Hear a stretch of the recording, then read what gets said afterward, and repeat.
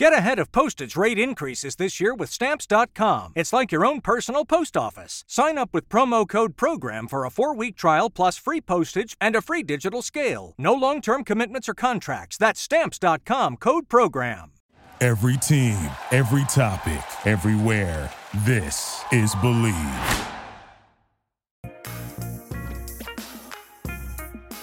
All right, people, you know that sound. It is the Unfiltered Band. It means, yes, another episode of Unfiltered commences right here and now. Officially, this will go down as episode 112 as we are in October Unfiltered live here. You can find us daily throughout the World Series and the conclusion of the season here in baseball 2022 at noon Eastern, all across social media. My Twitter at Casey Stern, Believe's YouTube, my YouTube channel, which you can find in my Twitter bio. And as always, you should be buying over at the Believe shop, hopping on board with the merch, and however else you can jump on the Unfiltered Revolution. Get in my Twitter to find out more. Thank you, Unfiltered Band, and we have more. It's been a busy few days, and we've got another few still to go, unbelievably. Finally, because we've been doing this all week, we sit here with one more night before we get to the night, the World Series, the Astros and the Philadelphia Phillies. Segura and the Phils waiting so long that if you didn't see over on Twitter yesterday and Instagram, they had it out that Gene was sitting there and got on the plane. Instead of a suit, he was all suited up, actually, like in jersey attire, ready to get out there on the field, in the infield down in Houston, where they'll be at Minute Maid tomorrow night for game number 1 of the World Series between the Astros and the Phils. We've got such a great deal to cover here on this show today. Geoff Blum going to be with me in a few minutes. Also, Gibby will be here, the longtime manager of the Jays, John Gibbons. If you missed it, the last time he was on a week ago, when we found Gibby, he was in bed with his wife at his in-laws' place. So will he be in a sauna, a kitchen cooking? Who knows where? Hopefully it'll all be PG rated because it is a family show after all. And it is a show that is presented, as always, by our good friends at Bet Online. And we thank them for that. And we let you know that, once again, basketball is back. Bet Online remains your number one source for all your sports betting needs this season. You'll always get the latest odds, the team matchup info, player news, and game trends with Bet Online as your continued source for all your sports wagering information. Bet Online's got live betting, free contests, and giveaways all season long. It's always the fastest and easiest way to bet all your favorite sports and events, whether it's NFL, NBA, NHL, MMA, tennis, boxing, even golf. Get over to betonline.ag. That's betonline.ag and join and receive your 50% welcome bonus with your first deposit. However, you got to make sure to use this promo code. It's BELIEVE, BLEAV, to receive all of your rewards with BetOnline, where the game starts. As we get started, we'll do a lot of World Series preview today. Obviously, that's why we're here. But I want to hit a couple of other things we're going to get into. If you missed it, the report that Andy Martino of SNY had out yesterday about maybe some Yankee players, saying boo-hoo about the boos. We'll get into that. We'll also get a chance to talk about, because we keep all Sterns together regardless of the spelling, David Stearns. I'll get into that a little bit. Big news, obviously, one of the more highly regarded folks in any hierarchy in any front office in baseball, with the job that he's done with what little money they've had to play with in Milwaukee with the Brewers. We'll get a chance to chat and talk about what this means for him. Could he be possibly on his way to Queens to join the New York Mets and Steve Cohen, who certainly are looking for somebody in that kind of a position, with Sandy Alderson himself stepping down out of that element of the team, now just a part of it in a different manner. We're part of it with you a number of ways. As always, I tell you, you can join us on the chat live at any time. It's really simple. If you're watching us on Twitter, you'll see I'm even chatting with you along the way during the show, as I did just now. You could jump in, give your comments. Also could do so by just popping it open over on Believe's YouTube or my own, as we get a chance finally, now a day away, to say tomorrow the World Series will finally begin. What Super Bowl 4 hours? We've had 5 days to wait for this whole thing. And if you're not on the Astros or the Phillies side, it's kind of easy because we're covering it from afar. If you're sitting there and digging into it, it's even more difficult to try and get sleep and wait and wait and wait. As the great late Tom Petty in the Heartbreakers said, the waiting is the hardest part. So why not bring him in here as we get Blummer on board to start us off? And Geoff, obviously, first of all, we talked so much about layoffs, right? And you and I got into discussing that a little bit in the conversation about that at the beginning of this postseason. Both teams dealing with this, but what's the most difficult part for the players right now on both sides, going through all these days of waiting as if it is a Super Bowl kind of a wait before the World Series? the Astros have actually had the opportunity to address that, having that second round or that first round by playing in the second round of the division series. And I'm sure they explored some options, take some live swings. And all of that is good and great. But at the same time, trying to control the adrenaline is a little bit easier in practice than it is during a World Series appearance here tomorrow. But at the same time, I always feel it's more difficult for hitters to create the timing and create the intensity and control that heartbeat at the plate, because you're not pumping maybe 2-3 miles an hour harder than he normally does. And pitchers, I think, have a little bit of an advantage. It's much like coming out of spring training where they have the opportunity to make sure they're pitching and then they're ready to go and start to go, after these hitters in those games. But I'm more curious to see how it affects the Philadelphia Phillies, because the Astros have prepared for a series, and the Phillies actually blew into the playoffs, with the clinching the second game before the end of the season. But they've cool-off period. I wonder how that affects their offense that has been going so good. Yeah, and we talk about it. And I was talking about this yesterday I had Matt Holliday on and was talking about his run in 2007, which kind of is reminiscent a little bit in this for people who don't remember that, and just to kind of bring it back up because it is the Rockies and it's a while ago. But, they win 20. They did better than the Phillies down the stretch. He touched home plate. They win 21-22. They amazing job. Touched home plate, by the way. I was there for game 163. It is already as they say.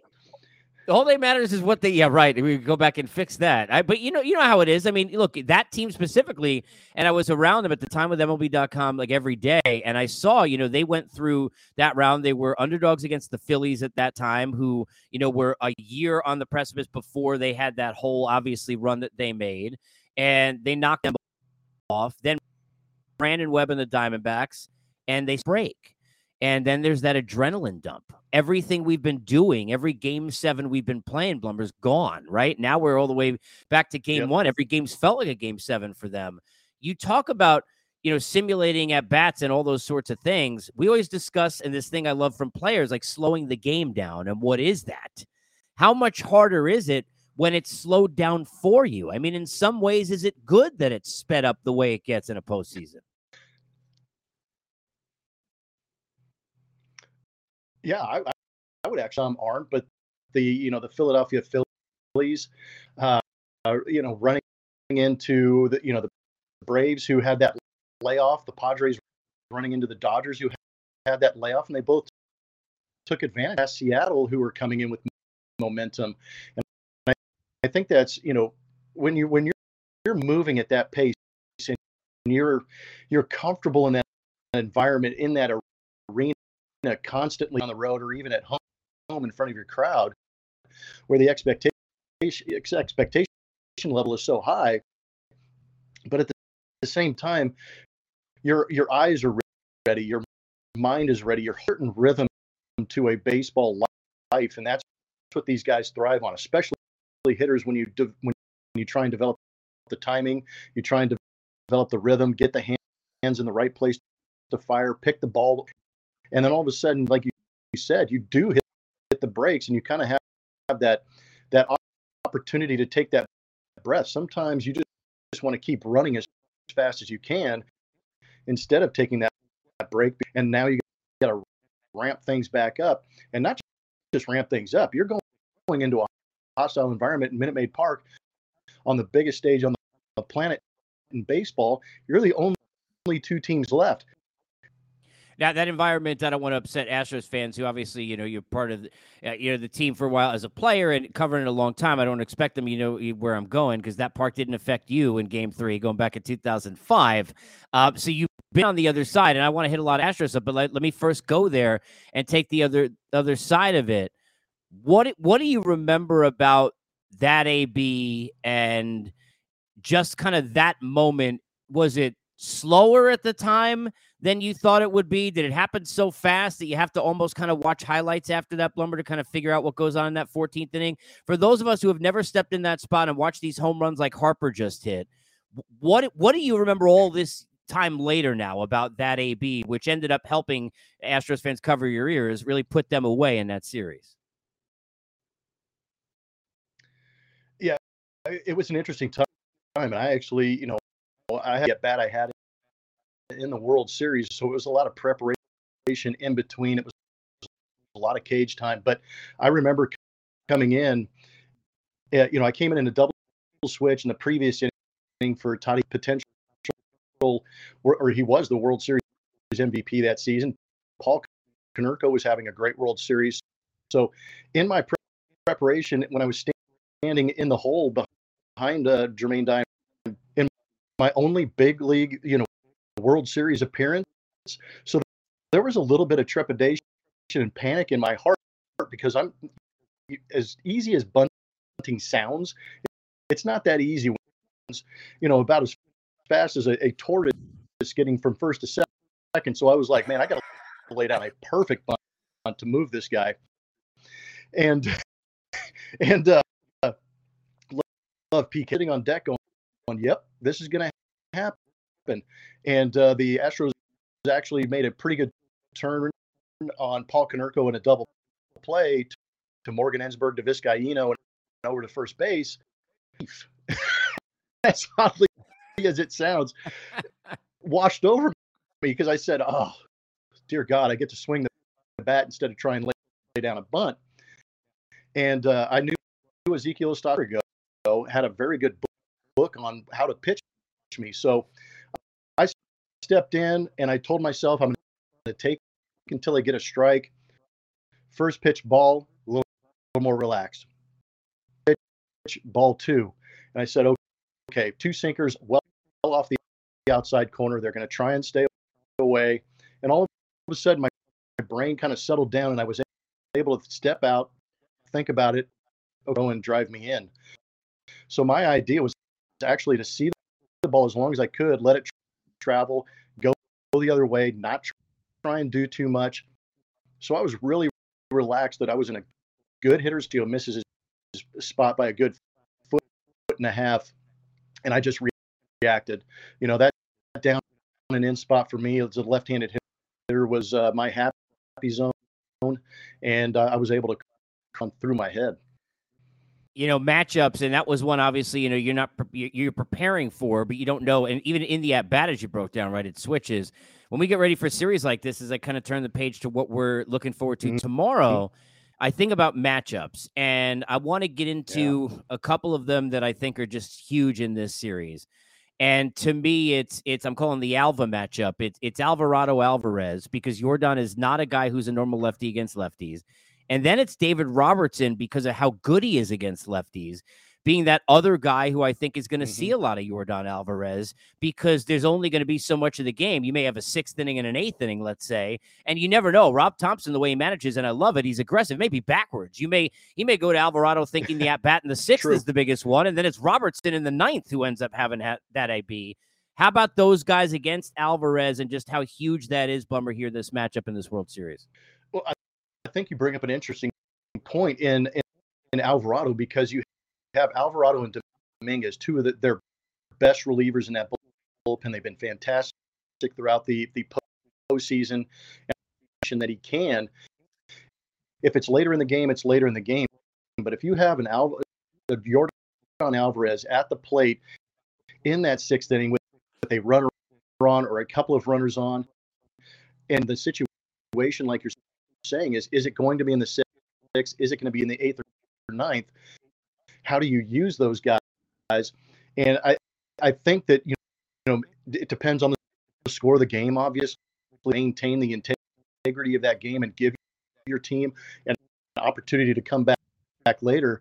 But I agree with you. That's the one matchup between those 2 guys that you're going to have to key on, because that for Yordan Alvarez, and the way, and even going back to the bottom part of the order, the way Chas McCormick and Martin Maldonado have done a good job of getting on bases, what that done is for Alvarez to do damage.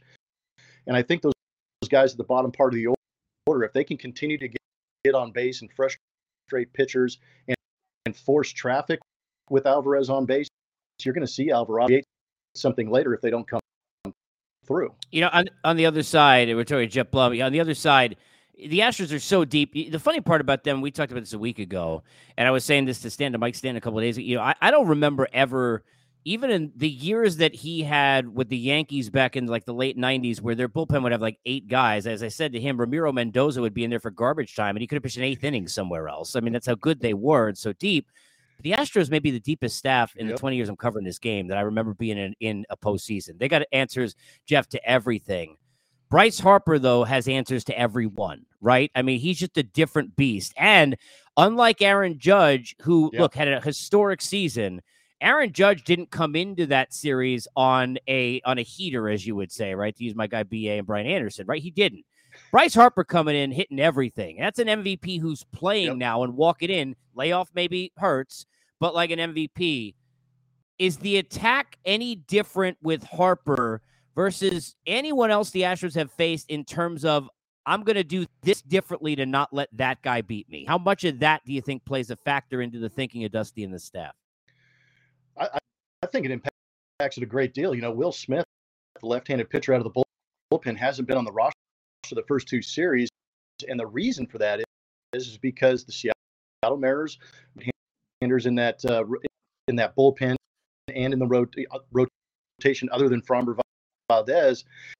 And then you get to the New York Yankees, like you're talking about, a high swing and miss, high power, high slug with the matchup of right on right, where you're going to run into the issue. And I think that's where this series is going to get very interesting, is the Kyle Schwarber at bats and the Bryce Harper at bats.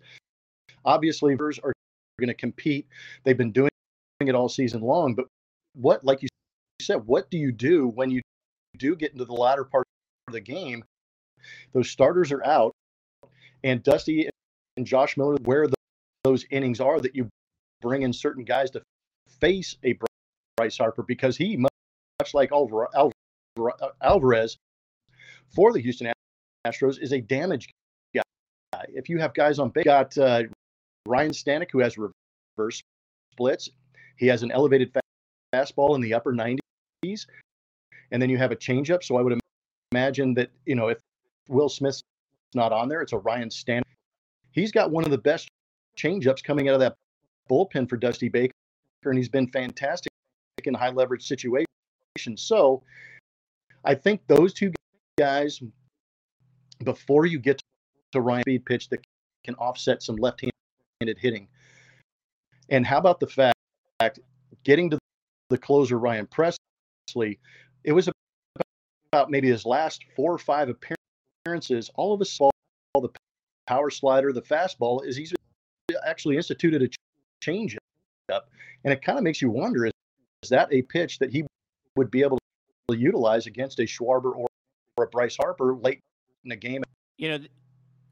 I think, Blummer, there's 2 things here that I also, because knowing Dusty, both know him well. I mean, here's a guy who, 2 things with Dusty. One, I know, because I remember talking to him during the years, he knows how good Bryce is. He saw it firsthand. He had him, right? And that's going to play. I mean, people think like, oh, well, it doesn't matter because like he knows how great Aaron Judge is, but it does, especially for a guy like Dusty. It does, because he knows what that dude can do, no doubt. He knows him in here. He knows him in here. He was there before those at-bat. He's not going to be afraid, but he's going to be more careful with Harper than he was with Judge. And people might think that sounds crazy, but there's a difference there. And here's where I'm curious to see how this pans out. You and I both know, and I could go back to, Greinke on the mound and Maldonado, telling Dusty he's good and leaving him in that postseason a couple of years ago. Dusty is a guy who's a feel guy. He's not an analytics-driven guy. He's going to leave pitchers in there. Valdez, after everything happened with the PFP that went wrong, in the middle of the last series, goes 6-7 anyway, right? But what about a third time through? I know it's not a Dusty thing; it's a league thing. But when you got Verlander and Framber Valdez third time through, and Harper is sitting there, And Dusty knows Bryce, knows the adjustments, knows what he looks like at the plate, probably can manage his body language as an opponent better than anybody else because he's seen it. I can't wait to see, does he adjust and maybe where normally he'd leave a guy in, because of Bryce, maybe make a change to give him a different look, even with a Verlander or a Valdez in a 6th, 7th inning? Yeah, I actually enjoy this conversation because Dusty is a little bit of that old school where he will let his starters extend them, leave them out there as long as he could.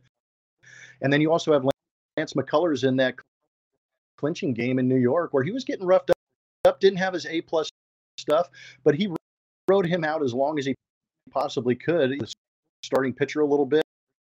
But at the same time, like you said, this is the beauty of going through a regular season where analytics can help you out in the long run. But when you're playing these short, brief series, all savvy or intuition, and Dusty does have has a ton of insight into his own guys, but he also has a little bit of insight into what makes Bryce Harper tick a little bit. And there's a role of veterans, managers like a Rob Thompson, who's on the other side also, who's embracing some of the numbers. But then you have Dusty on the other side, who just realizes that he's got a pretty healthy guys to go out there and prove themselves, give them the W. But I'm kind of curious to see how it works out too. I don't think you can anticipate what Dusty's going to be able to do because Dusty's got his own thoughts in his mind. And you're right. And his feel of Bryce is different. That's why it's going to be fun to watch, because normally it's the feel of your own team, but he kind of gets it there. Last one, and I'll let you run. Wheeler and Nola are both, when they're on, nasty, right? Now, the Astros have faced great pitching before. They faced great pitching in World Series before, when you think of the Altuves and the Bregmans, and they faced it last year. What was your take on Nola getting the game 1 start and that flip, if you will, to kind of get Nola back out there, would have had the longer layoff, and to put Wheeler in game 2? I know the Astros hitters don't care who they face, but what's your take from the other side, kind of seeing that switch from Rob Thompson? I think if you were able to evaluate each pitcher individually, I think Nola is a movement guy. He does have velocity in the lower to mid 90s, and if you go back to his last start of the regular season, it was against the Astros, and I think he went 6 2/3 perfect game in Minute Maid Park. So there's a little bit of a feel there saying, okay, he had excellent movement on his pitches and he kept them off balance. And I think that's where you might move him up a little bit and try and rely on his movement, because sometimes fatigue can make that ball actually move, locate that pitch on the outside corner like he was in that last start against the Astros in the regular season. It's going to make it very, very tough, because what that sinker does is it splits the plate and then the outside with that slow breaking ball. So it creates kind of a matchup issue with all the right-handed hitters in that lineup. And then you give the extra day rest to a guy like Zach Wheeler, who's a hot. So you want that arm fresh, you want it juiced, you want it ready to go to be able to go out there. But I think the Astros are going to use these couple of days to go to school a little bit, see what it's a little bit closer in their memory, where that release point is and how that ball comes out of the hand of Nola, maybe to help them pick it up a little bit sooner. But I would expect the Astros to be, they may work themselves some walks and try and frustrate those guys and get them out of the game with a high pitch count and try and get into that bullpen early against the Phillies. I think that would be the best attack plan for them. Blum, I appreciate you, man. Enjoy this. I know it's going to be a lot of fun. It's going to be a kind of insane and crazy environment in both places. And look, I mean, Philly, it's new. They haven't been there in a while, so getting a lot of credit, but I know how it is. And keep the roof closed. Forget about, whether the balls fly out. It's just better environment there. It's noisier and crazier, which I think is better for the home team. Enjoy it, buddy. Appreciate this. And thanks for hopping on again. No, keep working hard. Thank you, Geoff. Appreciate it. Glad to be on with you, man. Thank you, buddy. I appreciate you. There he is, Geoff Blum, joining us here on the show. John Gibbons will be with me in a few. I want to hit something on Nola Wheeler that everybody who's watching better think about. That is not why they do this, but it is something that could be advantageous or something that becomes a big story in game one, and you hear it here a day before, all right? Watch the way Rob Thompson has managed. He's an aggressive manager who sat in game 3 of the last series, managing like, I don't care what happens in game 4. I don't even know who the hell could throw in game 4. I got Alvarado, I got Dominguez, I got them in there. I don't even know who's closing this game. Ended up being Eflin, right? Because I'm going to throw all my horses, and in game 4, he didn't have Zach Wheeler at the time. He go in a bullpen game with Falter, and by the way, he faltered. They still, even though he gave 4 runs, came back. But I want you to think about this, and I'm not saying this is why they did it. The Phillies are trying to win a series.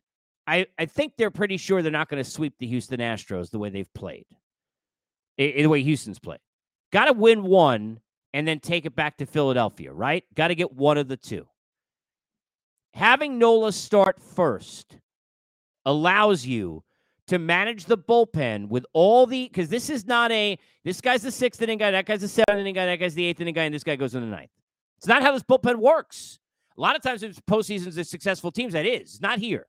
Not how it works for Rob Thompson and these Phillies. But now you can do that in game 1. Why? Because I got Wheeler in game 2. I got a Wheeler who had extra rest, even an additional day. I got Wheeler who had 86 pitches. We know was dealing and could have easily continued on the last time that we saw him in a game, right? In game 5 of that last series, but did not. He's got a well-rested arm, hasn't been taxed, even now more rested. And I know the way that guy has dealt and the way he pitches, that even if it gives up too early somehow on a 2-run home run when there's a bloop or a blast, that I know Wheeler can go 7 innings for me and get through it. But I know this about Aaron Nola. So do Phillies fans. So does Rob Thompson. So does that staff. That he's either going to be on or he's not. And if he's not, then I can go early. If I can get in a 2-2 game with Verlander in a 4th, 5th inning, I can go even there in a spot where Alvarez is coming up, put Alvarado in, give him 5-6. Go 7-8 Dominguez, try and get Eflin to close to go steal a game. But if it doesn't work, I got Zach Wheeler in game 2. Now, if I use Wheeler in game 1, and I'm not saying this is why they did this, but this is advantageous and something to watch in how game 1 is managed for certain. All right? The aggressive nature, if you go with Wheeler, and for some reason he doesn't have it, or he can only give you 5, and he gives up 3, and he walks 3, and it's just not there. Well, now what the hell you do? Because if you go aggressive, you now are thinking to yourselves, well, I got to get out of here with a win before I get back to Philly. I got no chance to win the series. Right? That's the way you look at it. It's the way it is. It's the way you look at the series beforehand.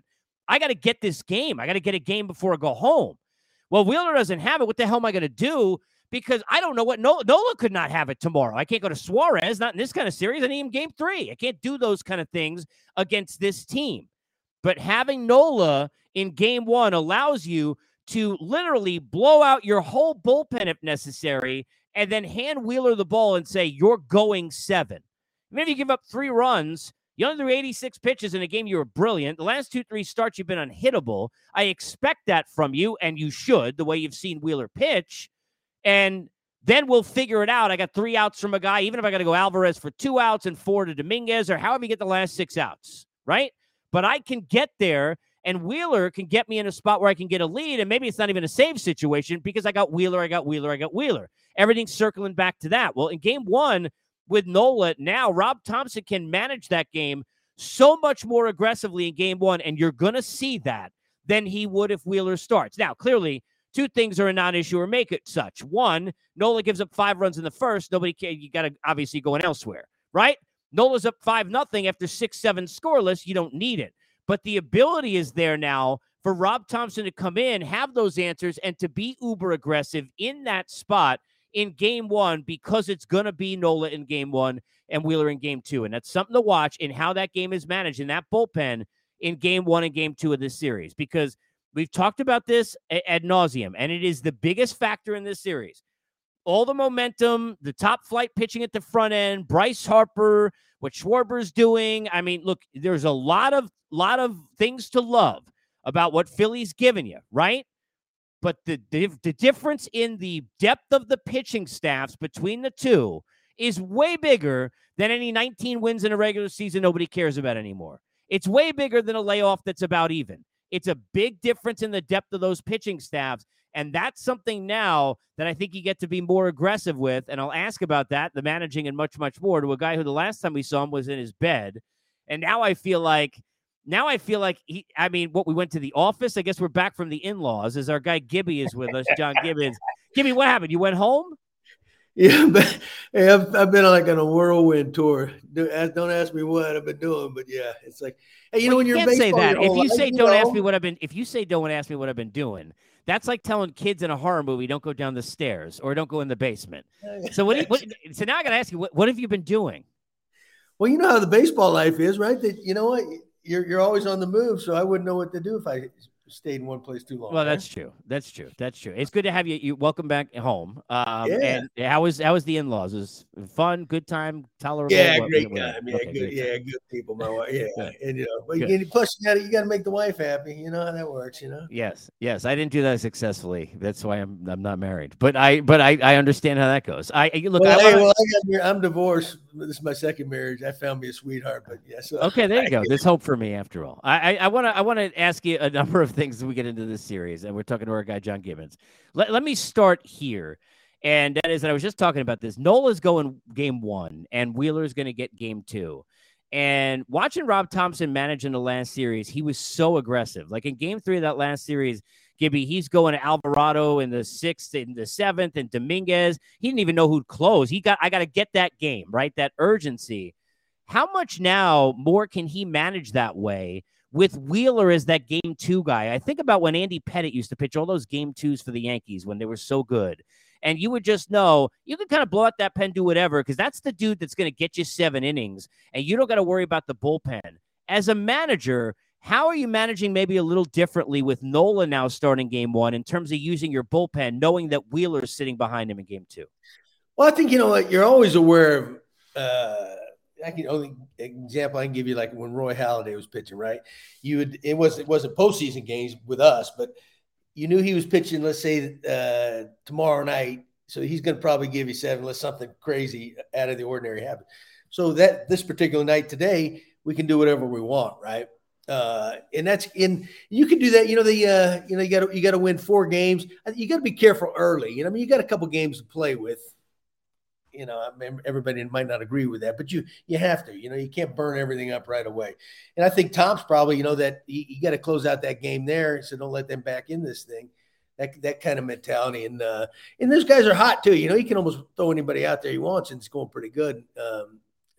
So it's a totally different game now, and it's managed differently. There's no doubt. And a lot of guys will start burning through their top guys earlier, because if they don't, they're taking a lot of heat for it, where that never would have happened in the past. But back in the old days, starters pitch longer, and everybody's surprised when you took those guys out, Yeah, I was going to ask you about this as a member of the fraternity. How good does it feel? And I wonder, do you think of it this way? Am I making too much of this? That you see a guy like Rob Thompson, here's a lifer, a baseball, rat, X's and O's, but feel of players and feel of people, right? Which is most important. And the moments. Dusty Baker, same thing. Brian Snitker, who's here a year ago, same thing. Buck Showalter, I know the Mets didn't get to the end, but same thing. And I could go on down the line. Bob Melvin, right? Even though he should have had Hader in, I'm not happy, and I love Bo Mel, but same kind of thing. How does it feel in the world? And I know that everything changes, right? We're not playing Atari anymore. But in a world where analytics have kind of taken over and people have forgotten human element, how good does it feel as a manager to see some of the guys who are more of the feel guys and the baseball rat guys that are now managing these 2 teams in Dusty and Rob Thompson? Well, it tells me is, they fit in. They're not dinosaurs now. And what they did, what they've always done, it has value, right? And it worked. It worked for a long time. It's kind of interesting. You brought up Tom's. I was listening. I heard something today, and he was talking about how one of the biggest when he took over, he didn't make a whole lot of changes, but one thing he did when he took over Girardi is he kind of stabilized the lineup. Right, they were juggling guys here and there, and people will look at that. People outside will go, What's the big deal? It doesn't matter where anybody hits. I said, no, that's wrong, because it's a psychological thing.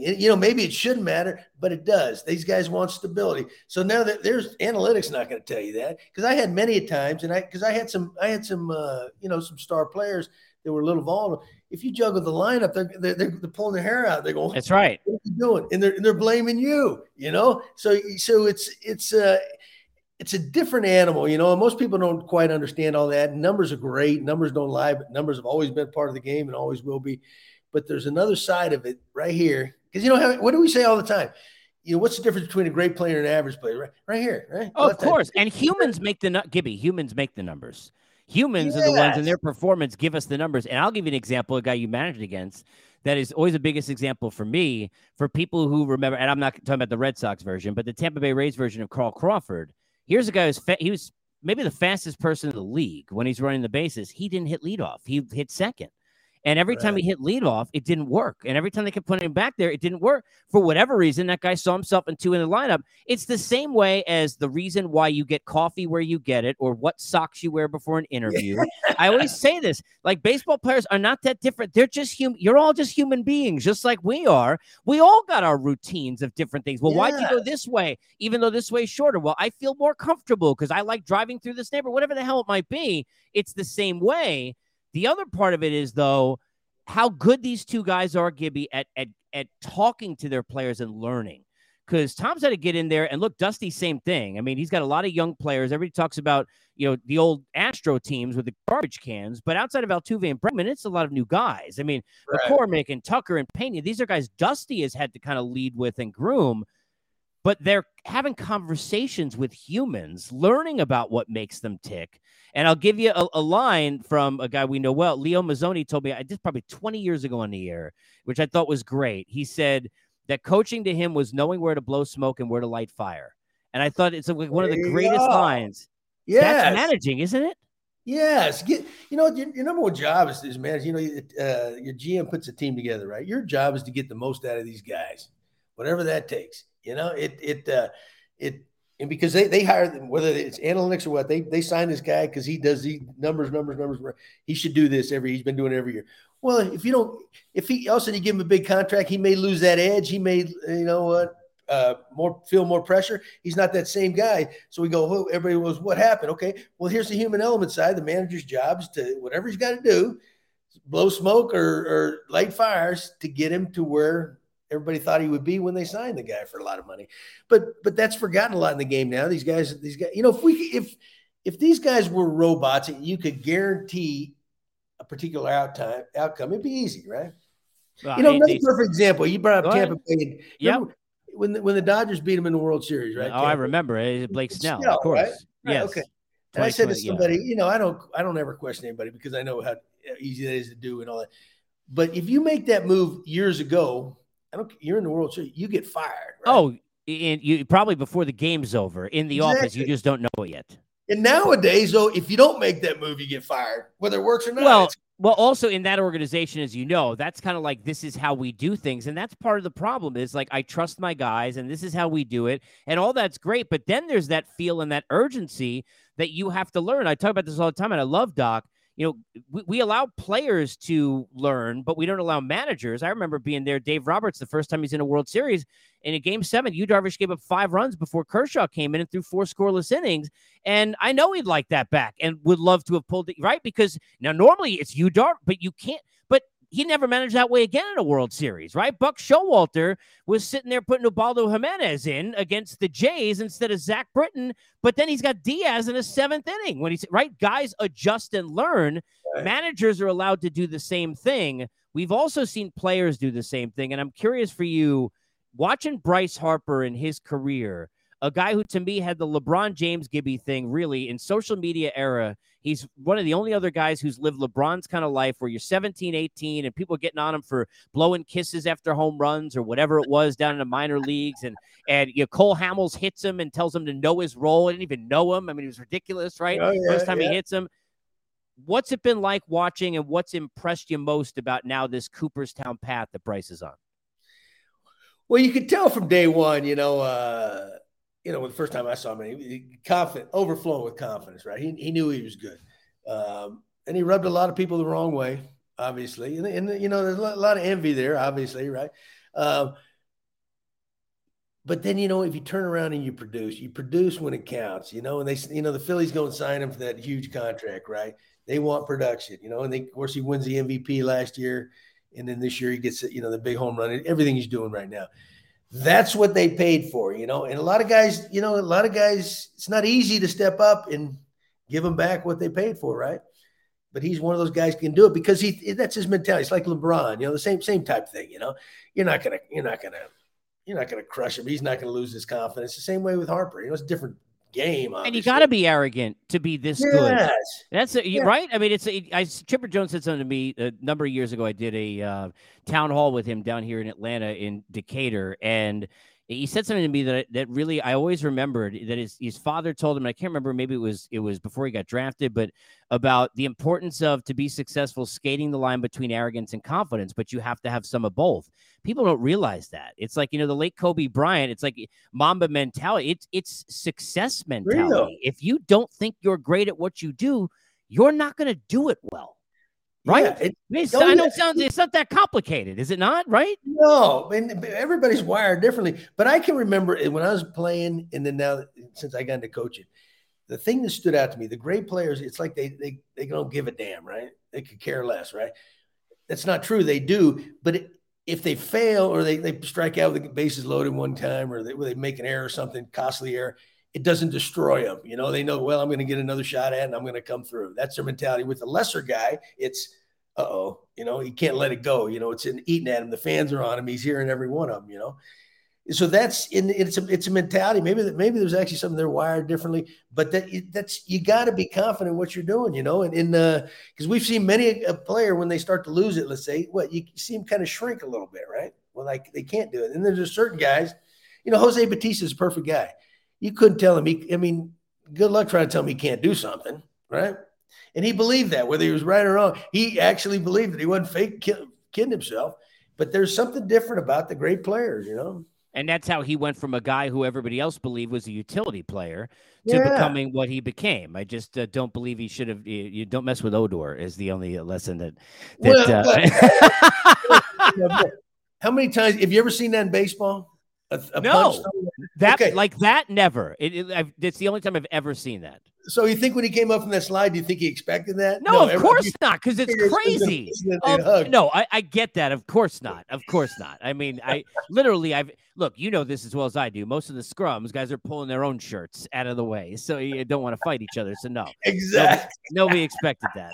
The great John Gibbons is joining us. I know you had, and I think you had AA on recently, right, on your show, Alex. Yes, two-parter, man. The other part's coming up this Monday. He's done such an amazing job with the Braves and is building that kind of Hall of Fame arc as a guy who, managed teams. Dave Dombrowski been around for so long. You played against a number of teams that he's been a part of. Is he getting enough credit? I feel like, I know he's only there a couple of years, but I feel like he's not getting enough credit. It can't be an accident that you show up in the places in Miami and in Boston and Philly, everywhere he goes, and teams get to where they get to. In your mind, is he getting enough credit for just how much impact in a short time he's had on this Phillies team to get them here? No way he's getting as much credit as he deserves, and he's one of the good guys too, and great hair. Great hair. Way better hair than we have. Great hair. I think he dresses better too, man. Oh, he got great hair. He's not messing around. Go ahead. So yeah, you know what? All you got to do is look at the track record. It speaks for itself, right? It's like Anthopoulos is doing, but Dombrowski's been doing it everywhere he goes, right? Something good happens, and maybe he doesn't fit that modern day mode of what they consider GMs, right? Maybe he's not as analytical, so they think, well, he can't be successful. No, he gets it. He understands. He gets it all. Now he's worked for some good organizations that have some resources, but it doesn't matter. He's got that touch. He hires good people. All those things. And it's kind of funny. One time it was in New York. He'd been let go by the Red Sox, and I'd been let go with the Blue Jays. I was at a Broadway play. I went up there to see my son. And I look over and there's Dombrowski sitting down at the end of the row. I'm going, he kind of went. I don't really know him. We're both out of work, He actually went back to work. I never did, but I thought, so we think alike. Could we like Broadway? Well, first of all, you're getting time after managing as long as you did in the game. You're getting time to actually breathe and smile and do stuff because it's a thankless look. You're field goal kickers. I mean, that's the way it is. I mean, you're expected to. You miss an extra point. It's the only thing anybody pays attention to. When you do it in New York, it's magnified. You know this. You played in New York. I mean, you managed against teams in New York forever. You know what that's like. You know what that cauldron is like. I know how much you love JD, and I said, I don't think he wants to change his name to Bringer of Booze. But, Josh was getting crushed there in that series. I know he didn't play well. He's harder on himself than anybody. You and I both know that. Much more than I do, but I know that as well. How much you feeling for him, how tough that had to be for him in that spot to be 36 and be Josh Donaldson, the MVP who he was, still defensively terrific, but just know that he's not catching up to the ball the way he used to. He's swinging and missing at balls in the dirt that he used to laugh at and spit on and have that mean stare that we're all used to. How difficult do you think that had to be for him, a guy who knows him real well, obviously, in Donaldson?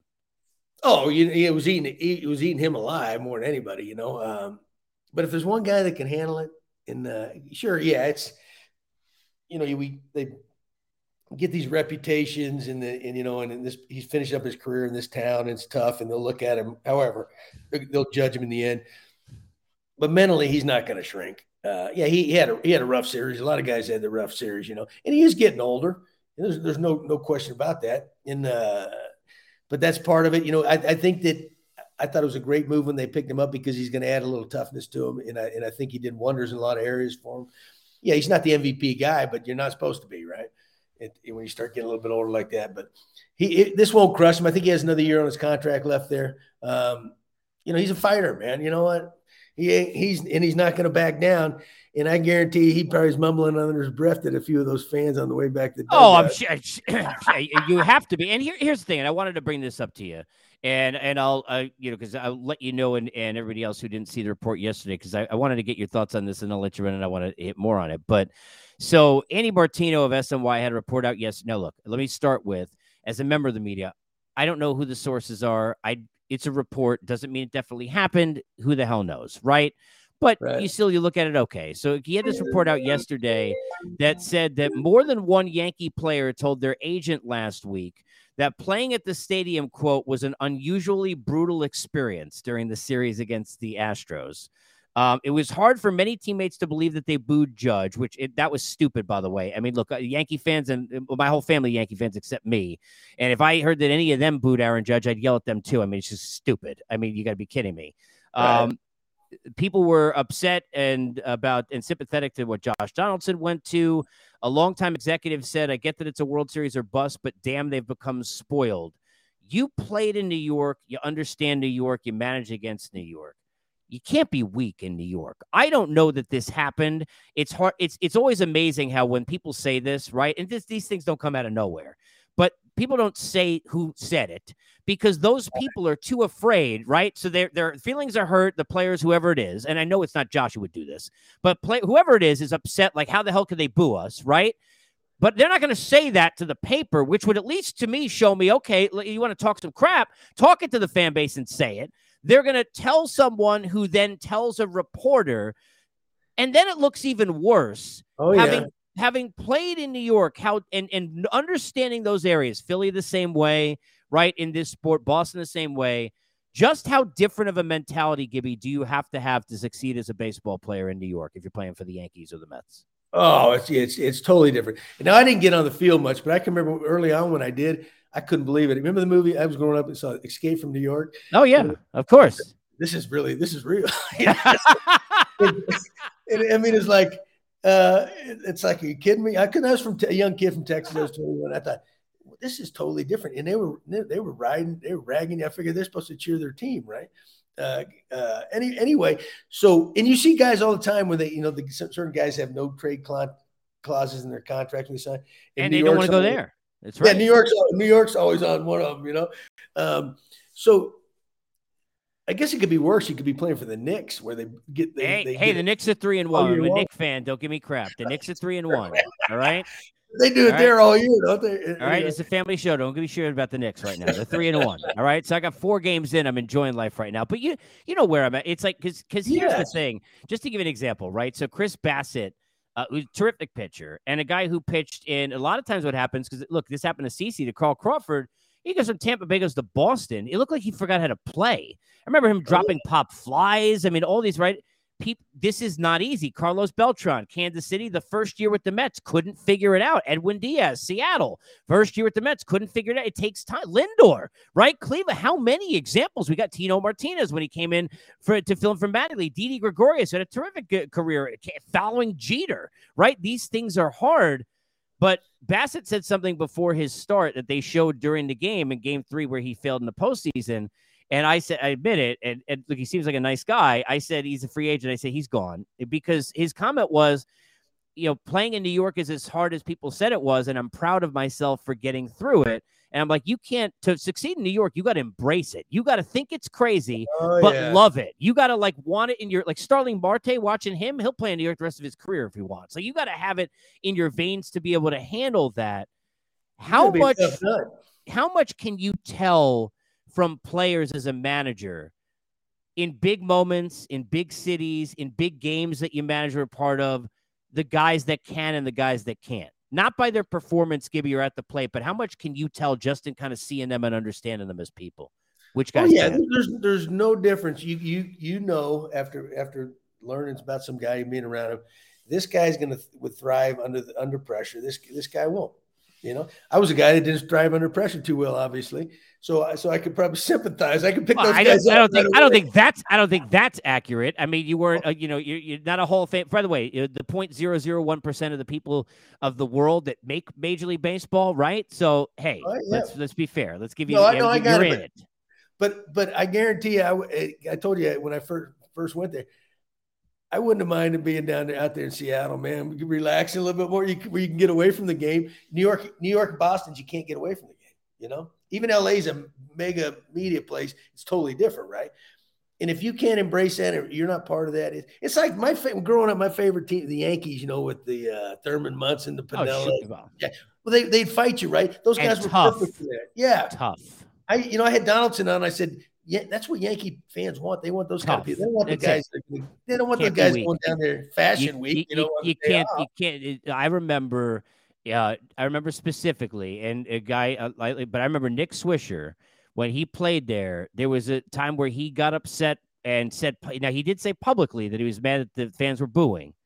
And after that, I know fans, like friends of mine are from there, who literally they checked out on him after that. They want people in New York and Rhys Hoskins, Philly fans, he'll be a hero forever because they screamed at him. He couldn't play first base. He couldn't hit. He was a bust after home runs. He sat there, took it all, played every day for all these years, and just hit 5.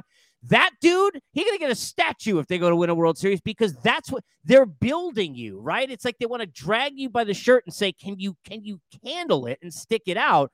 To your point, guys like Donaldson, look, whether, at 37 next year, performance-wise, who knows? But he's not going to be afraid of it.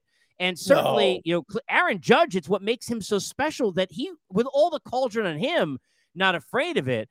But, Gibby, you can't be a Yankee and telling me you're afraid to get booed. I mean, you're off the I mean, honestly, if I find out that I'm the GM, if you're managing the team, you're boony. I'm wanting to find out which players said that because that guy can't be on this team. You can't play here if you're afraid of getting booed. Oh, yeah. It's almost like a compliment. They boo you. It's a compliment because they'll turn around and they'll cheer you when you do something good. I can remember one other quick funny story, Casey. When I first got there, I was scared to death. I'm going, I was out there shagging balls, and this is at Shea Stadium at our home team, right? I hear some little kid out of the corner of my eye just ragging, cussing me out big time going. So I turn over there, and this little kid and his old man standing next to him, look at this big old grin on his face like that. I'm going, we're not in Texas anymore. No, but we ain't Texas, but they don't want Texas flexing their muscle on them either. Oh no! Hey, country strong, and I know how that goes. All right, let me ask you the last one and get out. How do you see this? Philly's got the momentum ride. Said this the other day. Great thing about the World Series every year, Gibby. Both teams are telling the story, and it's a true story of nobody could beat us. Everything's gone right, all the momentum, even though it's been different. the difference in the depth of the pitching clearly to Houston, the difference in the teams during the year heavily towards Houston. That didn't matter last year. The Braves won anyway. How much of a shot you give Philly in this thing? Gosh, it's they are. I mean, they're on a roll. They got that emotion going. They're on top of the world. They last team to qualify, right? So who knows what might happen? But we say they're the hottest team. Well, Houston hadn't lost a game yet, have they? In this postseason? No, they haven't lost yet. No, exactly. And they got, they got some new players on the team, but they got the experience too. They were just there last year. It's a toss up because I think Philly's so confident right now. If they were just going in and just kind of they snuck in somehow, things went their way, I think Houston would roll them. But I don't think that. But they're a very balanced team. Other than I agree with you. I think Houston, you give the edge to with the pitching staff. So it should be a good one. It should be a really good one. Give me on the way out here. I know the first AA part is already came out. I saw that. When's the second part coming out of your spot with it? Monday. With Alex Anthopoulos? Coming Monday. Monday. Okay. Yeah. All right. What AA gets so long-winded. Well, come on, GMs. I mean, the problem is he's too smart. These guys are you got to talk to stupid people like me. It'll be a lot easier. or he just keeps talking, so I don't get a chance to talk, and people don't. So he gets. I don't have to ask as long as you're dressed and not in a bed, I think you're off to a good start. Ain't no telling what I'll be next week or whatever. Hey, the sauna. Hey, I hope the series goes long enough because now I'll bug you again. I appreciate you, buddy. You know that. Enjoyed it. Always do. Chatting with you. We'll catch up soon. Thank you, bro. Be well. See you, bud. There he is, John Gibbons, good a dude as there is in the game, and as good a manager too, certainly. And look, you think about this sport. If growing up in New York, you can be terrible, and I mean at anything. Like you could suck, you can't be weak. You cannot be weak. When I saw this article yesterday, and again, and I know Andy Martino well. I don't think he's making this up out of nowhere. I don't know who the sources were, but I know this much. There's a reason the people who are afraid of getting booed are then too afraid to put their names next to it, go tell an agent to go tell on the fans and go tattle that they're not being handled well enough. You're playing for the Yankees. Do you know who the hell you're playing for? That's not even like the Mets. You're playing for the Dallas Cowboys, the Montreal Canadiens, the Toronto Maple Leafs, the Lakers, the Celtics, the Yankees. That's it. That's who you're playing for. I don't want to hear Cubs, Cardinals, Mets, Red Sox. That's it. That's the whole list. That's who you're playing for. In a postseason, where, mind you, you're looking at, where you're FaceTiming Poppy for, moral support, which is another thing. And I love you, Boone. But when I saw that piece, and if you go look at this report, that a horribly brutal time. First of all, you didn't hit and you got swept. That's why it should be a horribly brutal time. Now, booing Aaron Judge is dumb, but I watched them boo Derek Jeter. That was dumb. How do you boo Derek Jeter? Remember when he opened a season? Was he 0 for 32 or something like that? I mean, really? He can go 0 for 332. You can't boo Derek Jeter. But people are stupid. It's not New York. That's just stupid people everywhere. It's the million times that I've brought up things like this. Like, for example, Kenley Jansen, where after he won a World Series with the Dodgers, the first time the fans are back in the building, he walked the guy in the first ninth inning. He pitched and they're booing him. That's dumb. That's just stupid. People who are, Russell Wilson now, I mean, geez. But Russell Wilson, when he first came back to Seattle, I mean, my God, you can at least appreciate what the guy did for 5 seconds. And then you see one of the commercials, and I get it. Subway, I mean, my God, I can't even eat Subway anymore. You can't be in a spot where you play for the New York Yankees and you are complaining about how you are treated. You are getting paid most likely better than you would anywhere else. You are getting treated, I know from players I've talked to about how different it is that they've heard all this stuff about go to the Yankees, you get treated first class. You're basically guarded by Secret Service with that PR. Everything about how you are treated is first class. And you're at Yankee Stadium and you got pinstripes on. I'm a Met guy telling you that. That's the way it is. You can't sit there and complain. If you complain and you show weakness, you already beat yourself. You lost already. You can't be on the team anymore. to play in that city for that team specifically, even much more so than the Mets, if you can't hack it mentally, you can't do it physically and perform either.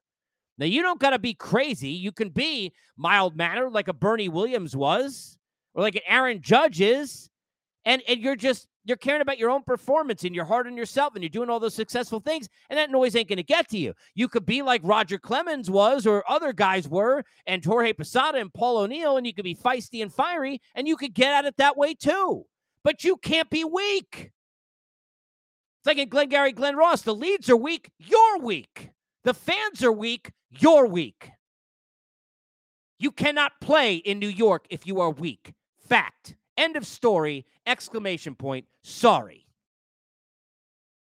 So I don't know about who the sources were, who the players were, but I know this. If I'm Brian Cashman, if I'm Casher Boone, if I'm Brian Cashman or Aaron Boone, I want the list. I want to find out who they were. They're off the team. You can't be that guy in that city on that team and succeed. Now, you could fail anyway. You can suck. You can't be weak. You cannot be weak.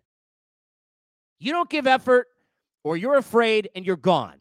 Why do you think the Ben Simmons story became what the Ben Simmons story is in Philadelphia now? Not because he couldn't shoot, not because he didn't dunk when Trae Young was defending him in that one spot in a game, in a moment. It's because he looked weak, and you can't be weak. Just the way it is. Doesn't make it right, doesn't make it easy, but if it's not for you, it's not for you. As they say in Glengarry Glen Ross, in that same monologue from Alec Baldwin, if you want a friend, go buy a dog. Fans aren't always going to be your friend in those kind of cities. That's it. You can't handle it. It's a wrap. We're a wrap here. And I get to say this. Tomorrow, the World Series gets underway. Let me say that again. Tomorrow, the World Series finally gets underway. Alex Cora, AC, will be with me. Knows the Stros better than anybody. A longtime friend of mine, manager of the Red Sox, will be on board. Anthony Recker will be here. We'll talk about just some of the many different pitching matchups and some of the things from behind the plate that these catchers are going to be looking for, and two of the real good ones, and three if you include Vasquez, Real Muto, and Maldonado, in terms of pitch sequencing and calling a game, and really probably the most unheralded and underrated, but most integral and most important part of these games, and that is those matchups and winning those one-on-one matchups like the ones that we will see between Alvarado and Robertson or Dominguez, or depending upon whom and when, against a guy like Yordan Alvarez. You can always find us. You know when. It's noon Eastern Time live. Believe YouTube, my YouTube channel, which you can find in the bio at Casey Stern on Twitter, or on Twitter as well. Thank you to all the folks who were part of this. You can always join and get all the episodes on Apple, Spotify, everywhere you get your podcasts, including yesterday with Matt Holliday, Todd Frazier, Jason Stark, conversations like the ones I've had with Dusty Baker, among many, many others from around the league. We've even done hockey. We got plenty of basketball, and also 9 parts of a Life Pod series, because I think it's very important to continue to focus and pay attention to humans and mental health as well. We always pay attention to the people who make this possible, and we thank the folks at Bet Online, because we, as always, on October Unfiltered and Unfiltered, are presented by Bet Online. Thank you for listening to Believe. You can show support to your host by subscribing to the show and giving us a 5-star rating on your preferred platform. Check us out at Believe.com and search for BLEAV on YouTube.